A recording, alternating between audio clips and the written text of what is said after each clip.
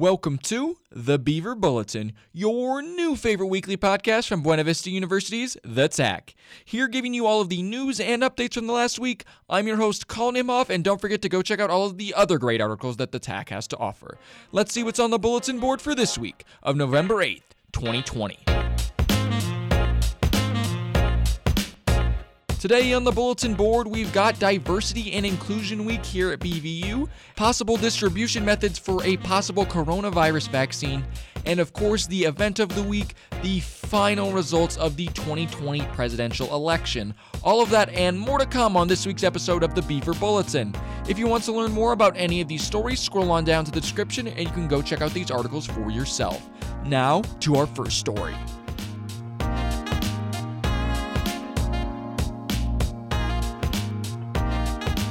Our first story on the board is Diversity and Inclusion Week at BVU. Buena Vista University sits in Storm Lake, one of the most diverse towns in Iowa. With that, many different types of ethnicities and cultures attend BVU. The Center for Diversity and Inclusion at BVU is in charge of educating students on these different cultures, and this year decided to host a variety of events to educate the student population. I got a chance to sit down with Junior Christina Jackson, who is the president of the Multicultural Engagement Leadership Team, or MELT. Here's what she had to say about the events going on this week. Would you just like to explain what Diversity and Inclusion Week is and what's really the whole idea behind it?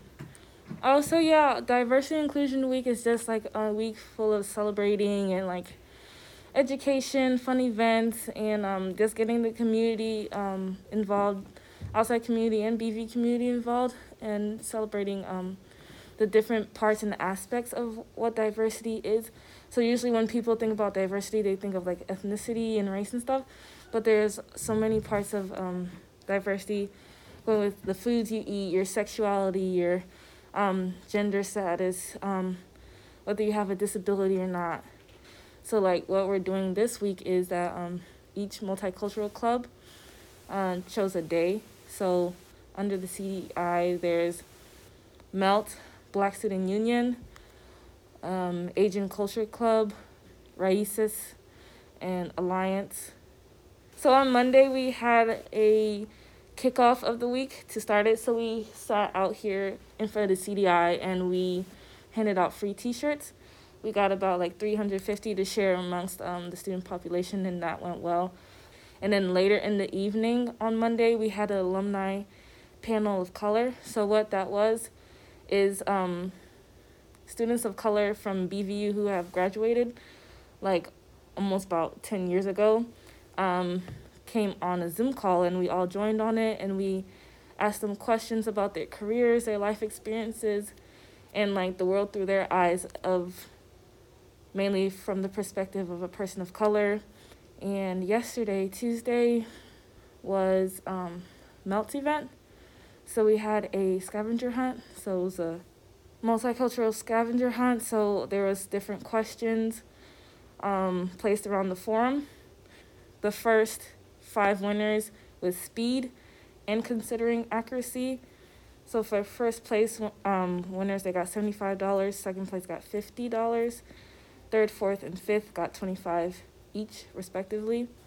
Today, Raices is having a make-your-own piñata, a little craft kit and everything. And I think earlier at noon, there was a disability awareness talk that went on. Thursday is the Black Lives Matter dialogue, along with the ribbon pinning. Friday. Okay. So Alliance is hosting a gender and sexuality identities display. So a lot of people are underinformed about gender and sexualities and intersexualities. So that will be like a good display to like educate people on like the different things and what the separation on the definitions and like different categories, if you want to put it that way, and then like how people intertwine in intersectionality. Okay, we talked about a lot about diversity and inclusion, and the biggest question I think I have for you is, why do you think it is so important to educate people on a lot of the diversity, especially here around campus? I think it's important, especially living in the U.S. Like, you're gonna run across multiple people from diverse backgrounds, whether it is revolving around their ethnicity, their gender identity, sexuality, whether they have a disability or anything. And like, no matter where you go in your career workplace, you're gonna have to work with people.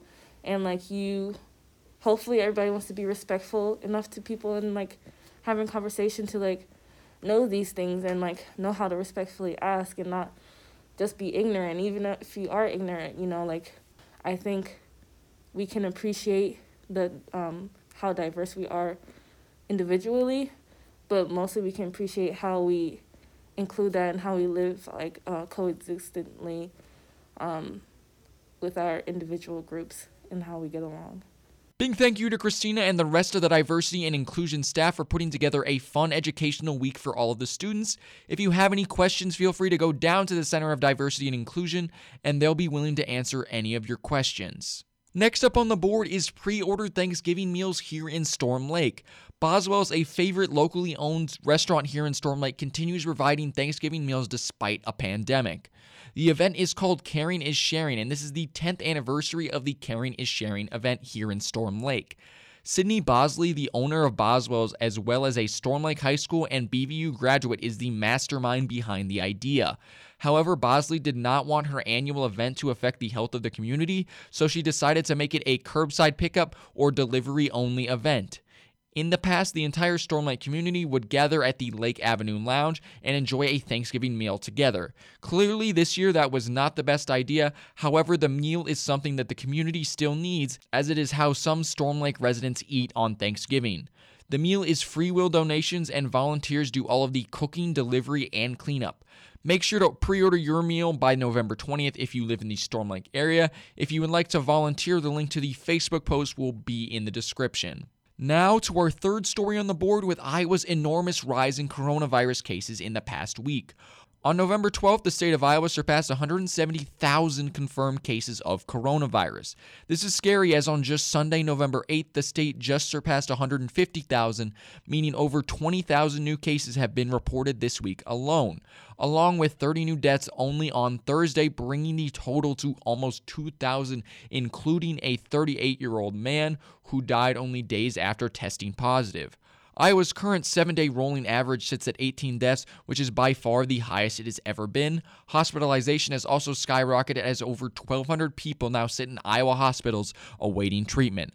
Iowa is not the only state to see spikes in the past week, as many other Midwestern states are seeing similar increases. With these increases, many of Iowa's public high schools, especially in the Des Moines area, have requested to go completely online. One thing is certainly clear here, and that is that the pandemic is far from over.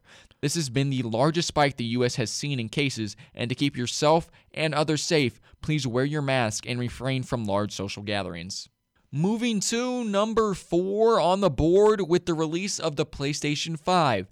After the PlayStation 4 became the second best-selling console of all time, everyone wondered what Sony had for us next. The answer was the PS5, which at this time is sold out everywhere. All of Sony's pre-orders sold out in under 10 minutes on the original pre-order date, and now the next 2 shipments of the PS5 are sold out as well. Even major retailers who have encouraged people to order stuff online to avoid people camping outside of stores during the pandemic have sold out of the new PS5. Walmart's website actually crashed when they initially put up pre-orders for the PS5 because of all the traffic it was receiving.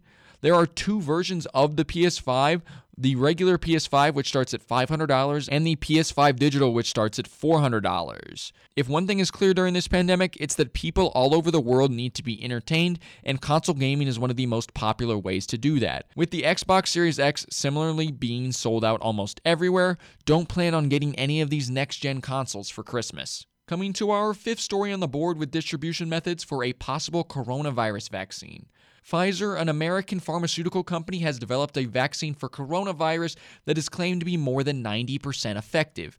From the beginning of this pandemic, it was clear that the key to stopping it was a vaccine. For months, scientists across the globe have been working and testing, trying to find something that works, and now here we are. Pfizer is awaiting the go-ahead from the Food and Drug Administration that they are expected to get in the coming weeks. The new problem then becomes making millions of doses of the vaccine and shipping it all over the country to hospitals. Millions of needles and syringes will be needed to distribute the vaccine, as well as medical workers needing to be trained on how to give the vaccine as well as store it. The vaccine works in 2 doses, both shots, with the second dose being taken 4 weeks after the first one. Another problem that is sure to come up is all of the people who don't want to get vaccinated. With this vaccination being so new, it would be surprising to see every American being willing to take it. But let's hope that this vaccination will work and put our world back on track. The final thing on the board is, of course, our event of the week, the final results of the 2020 presidential election. As I'm sure you have all heard and or seen on Twitter or other social medias, Joe Biden and Kamala Harris won the election, 279 electoral votes to 217. This was the first time since 1992 where the current president failed to win re-election for a second term. This was the highest voter turnout the U.S. has seen since 1900, and Joe Biden received the most presidential votes in history with over 77 million, surpassing Obama's previous 69.5 million set in the 2008 election. This election was unlike any other as millions of absentee ballots were casted, and it took days to properly count and decide a winner. Down the final stretch, Pennsylvania flipped blue to push Biden past the 270 mark. However, controversy continues as President Trump is filing multiple lawsuits for systematic fraud. Many of Trump's tweets are now being hidden on Twitter. Biden and Harris have their inauguration scheduled for January 20th. Kamala Harris will become the first female vice president and the highest elected female official in U.S. history. And that's the end of election season, folks. We'll see you all in 2024. That's all on the bulletin board for this week, folks. Make sure to come back next week for more great stories and updates. Remember, if any story interested you and you would like to read more, links to all of the articles are in the description. Also, don't forget to go check out more of the great articles from the TAC. Thanks for listening to this week's episode of the Beaver Bulletin. I'm your host, Colin Imhoff, and I'll see you all next week.